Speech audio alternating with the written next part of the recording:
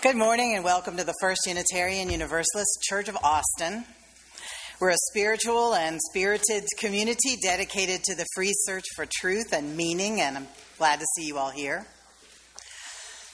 I extend a special welcome to those of you visiting with us this morning.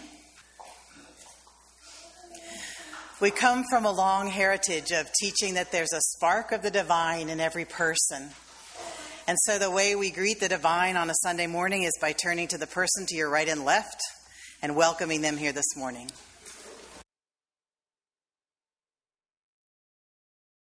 Let us say together the words by which we light our chalice, which is the symbol of our faith. Love is the spirit of this church, and service is its law.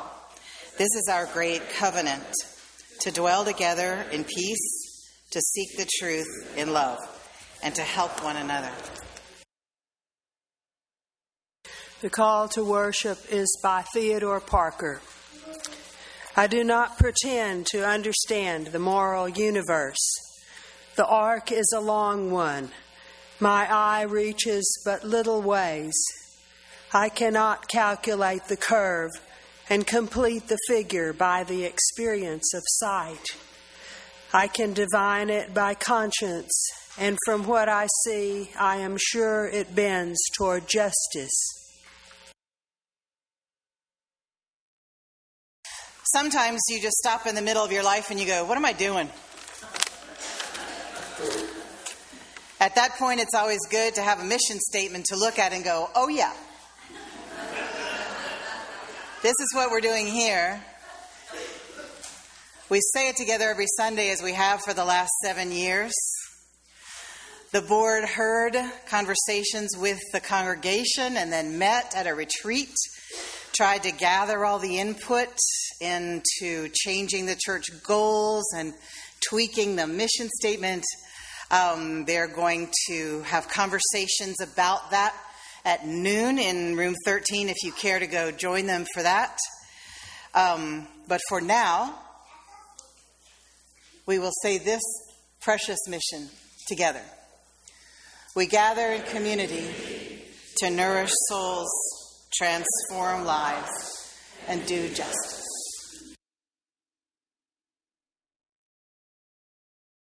The meditation reading is by Leonard Cohen.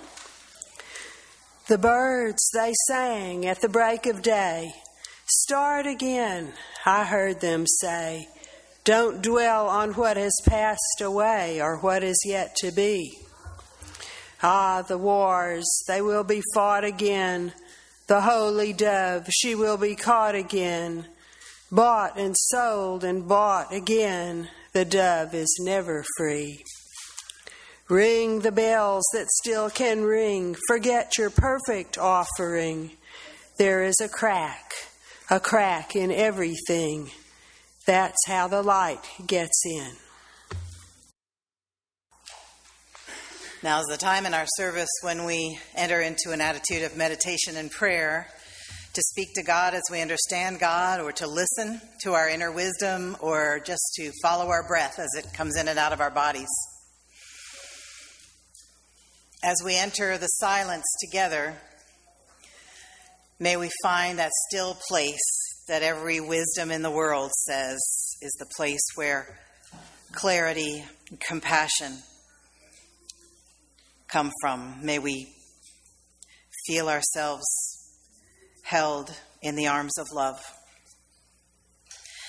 Let us enter into the silence together, understanding that in this congregation, the small noises of children and the noises of life count as part of the silence.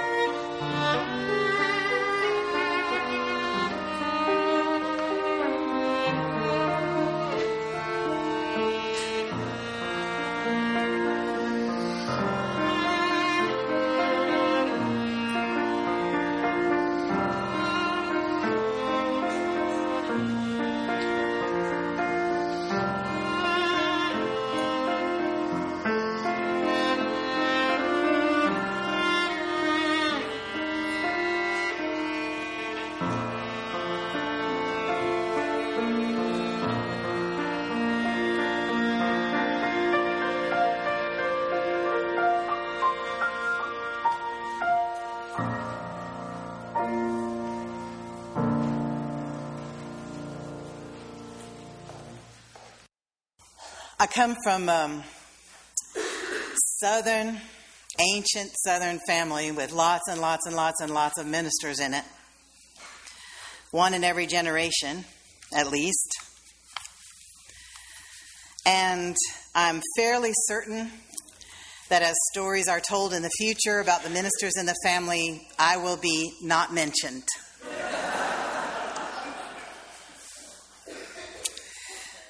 The denomination to which they belong is a conservative one, and they do not believe in women ministers.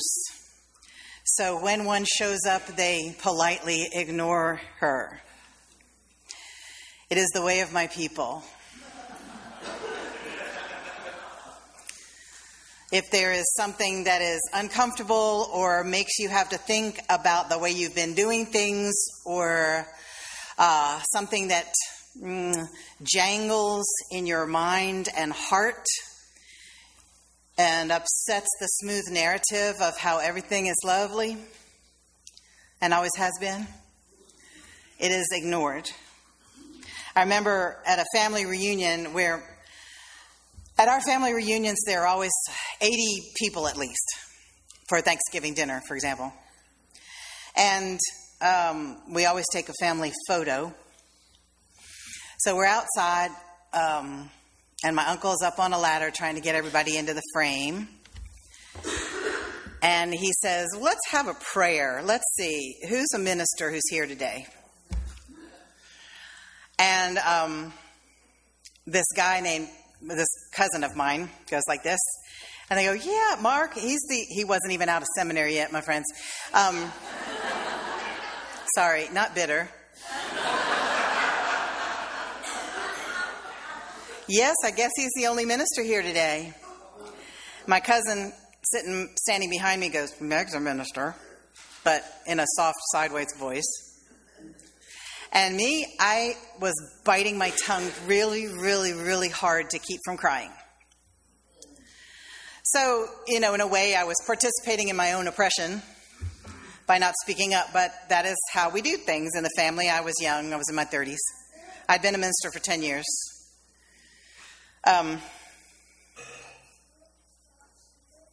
That is a scar in me, and that is a crack in my family. When they tell the stories of the ministers in the family, if they leave me out, it will not be a true story, but it will be a more comfortable story. See what I'm saying?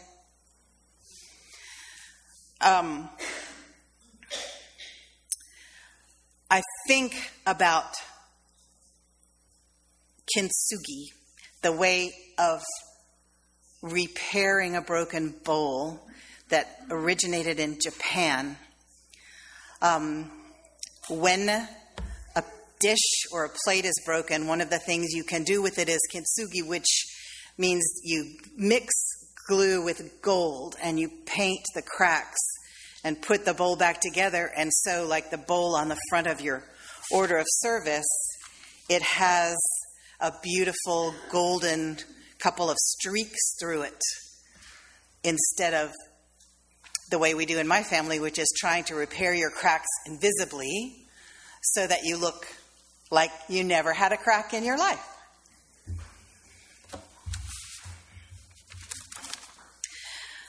The origin story of kintsugi goes like this. There was a great ruler who invited a famous monk to a great dinner. And the great ruler had the most beautiful tea bowl in the world. It was fine, fine, fine porcelain, beautiful proportions, and it was made to be admired. But the monk spent the whole dinner looking out the window at this branch that was waving and commenting on how beautiful the branch was, which frustrated the ruler, so that he knocked the bowl to the floor after the monk had gone. Stupid bowl. You didn't do what I wanted you to do, which was impress that monk. Some stupid branch impressed the monk. Then he felt better about it, thought better of it, and sent it to China to be repaired. Now, this is one of those Japan-China kind of stories. So he sent it to China to be repaired, but it came back with these ugly metal staples in it. And so he gave it to his artisans and said, please find a beautiful way to repair this bowl. And so they mixed the glue with gold and repaired the bowl with gold streaks in it now where the cracks were. The monk came back again to another dinner and saw the bowl in the table and said, now it is magnificent. This is related to an element in Japanese philosophy which I know nothing about. I'm just telling you what I read, called wabi-sabi, which in addition to the fabulous name, is the art of embracing imperfection. And I love kintsugi because it is the art of embracing damage, embracing imperfection, of highlighting the cracks rather than trying to hide them. Doesn't that sound much more relaxing? Hiding cracks is heavy work. But embracing the damage sounds like an interesting adventure. I'm not sure what it would mean. It would have taken me more than a week to write that sermon.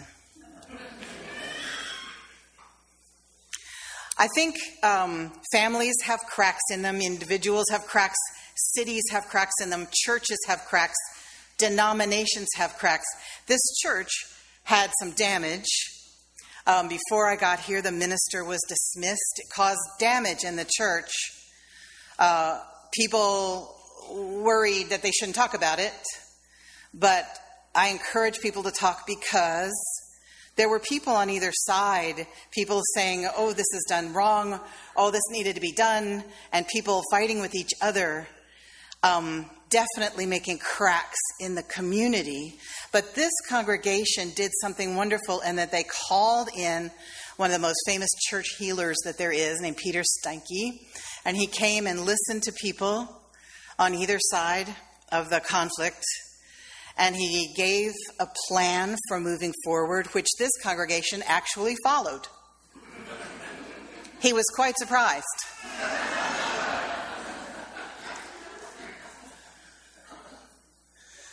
And the congregation did lots and lots of difficult work for the next 2 years before they called their next minister, who was me. And people said, you're crazy for going to that congregation. And I didn't think so, because I had watched, because y'all put everything on the website. I had watched you do the work. And I trusted you all to know what you were doing. And it's worked out pretty well so far. So far, so good, huh? I'm in my 7th year. I think that is a way to repair cracks with gold, to learn, to plan, to determine to do things differently next time. This city has cracks in it. You move to town and you think, why are all the people who live near me white? It's not what South Carolina's like. And then you learn, after you do some digging, all the black and brown people live on the east side of 35, and all the white and Asian people live on the west side of 35. How did that happen? And you think maybe the garden dirt was better on the east side? No, that's not how it happened. We'll talk about how it happened, but it was on purpose. On purpose. There are cracks in this town, and people are trying to own them and lift them up and repair them. There are cracks in this denomination. Oh, mi gente. The Unitarians are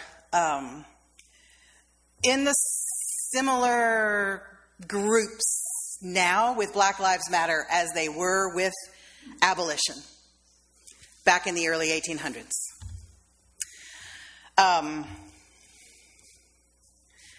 There was a Unitarian president at the time named Millard Fillmore. There were people who really wanted to keep the Union together and were willing to keep the Union at the expense of the enslaved men and women in the South. There were Unitarian ministers who argued for slavery. Charles Farley in Richmond and Theodore Clapp in New Orleans. Daniel Webster and a few other prominent ministers in the North had been early supporters of the idea that free blacks should be sent back to Africa. Unitarians, my darlings. Others judged the discussion divisive and out of place in a free religious movement. Have you heard that recently? Divisive and out of place. We don't need to be talking about this in church. I come to church to be cradled and rocked. Some, like Ezra Stiles Gannett, were as passionate in their desire to preserve the Union as the abolitionists were in their efforts to end enslavement.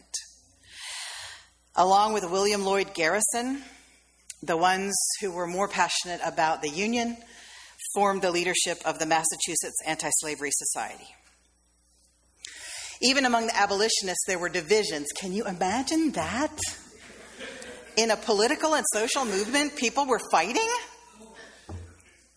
Always. Always. It doesn't mean you're doing something wrong. It just means you're trying to do something. There were abolitionists who wanted to, be moderate and have gradual ending of enslavement. And then there were abolitionists like Theodore Parker, a Unitarian minister, who were so passionate that they rose up armed to try to prevent the return of an enslaved man named Anthony Burns under the Fugitive Slave Law. The Fugitive Slave Law was a compromise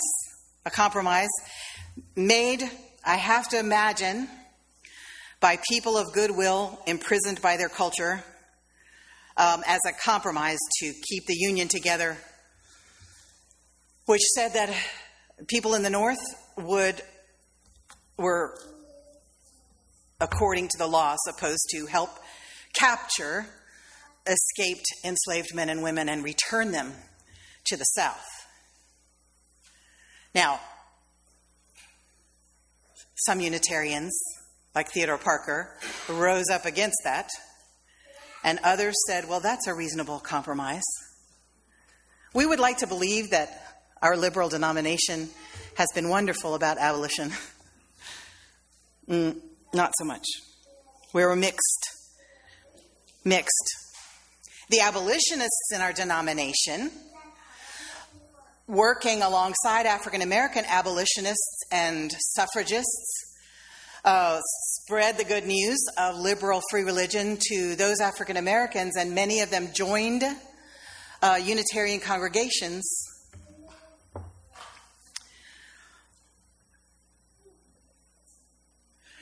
But had a hard time watching the silence of so many ministers, and had a hard time watching the compromises and the moderations and the people who were called traitors by the radicals because they were trying to be moderate and not get fired by their congregations. It was a struggle. Then the Secret Six, which consisted of two Unitarian ministers, Theodore Parker and another guy whose name I can't remember right now, Hagenbottom, something like that. Kaya would know, she's in the other room. They, along with four richer people, secretly funded John Brown's raid on Harper's Ferry. Did they know the bloodshed was going to happen? Some people would like to say no, they didn't. We don't know, but Theodore Parker had made his peace with ending enslavement through violence.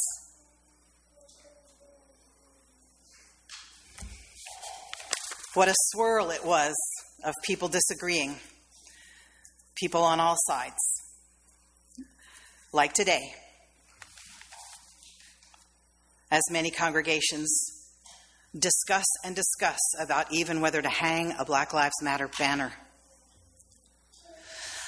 This information is in a book by Mark Morrison Reed, an African-American Unitarian minister, Unitarian Universalist minister. It's called Darkening the Doorways. I'm going to tell you some more stories from it. He gives us stories of many African-American Unitarians from early on, whose stories, like my story of being a minister, have been just politely ignored. That's the absolute best way to describe it. I mean, the absolute kindest way to describe it, I'll say, not the truest. But I think the Unitarians have been uncomfortable with the disruption in a smooth narrative that would happen if we told the truer stories of how we have treated those among us who are people of color. Individuals have cracks. Everybody over a certain age has cracks in their heart. Even kids get cracks in their heart. You have relationships that are difficult. You have parents who are difficult or kids who are difficult. You have kids who are struggling. You have sisters and brothers who are addicts. You have people that you can't figure out how to help. It's very heartbreaking, the things that happen in our lives. How do we as individuals resist fixing the cracks as invisibly as we can? How in the world do we mix the glue with gold so that people can see the cracks in our hearts?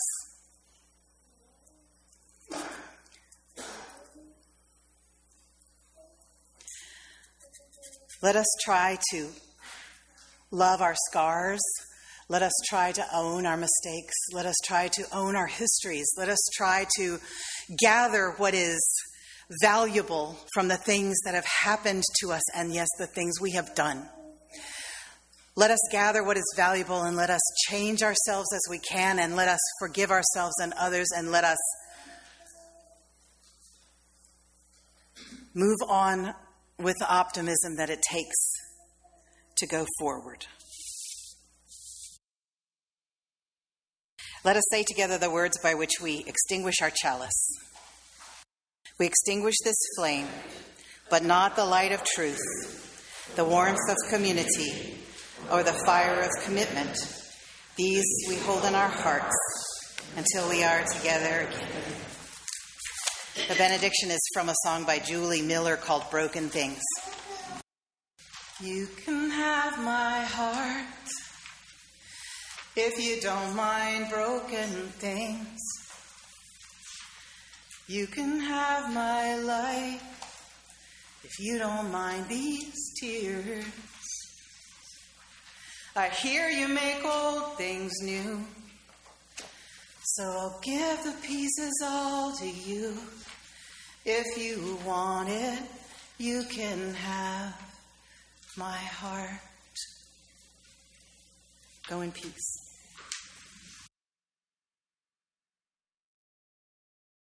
This is a production of the First Unitarian Universalist Church of Austin. For more information, go to our website at austinuu.org.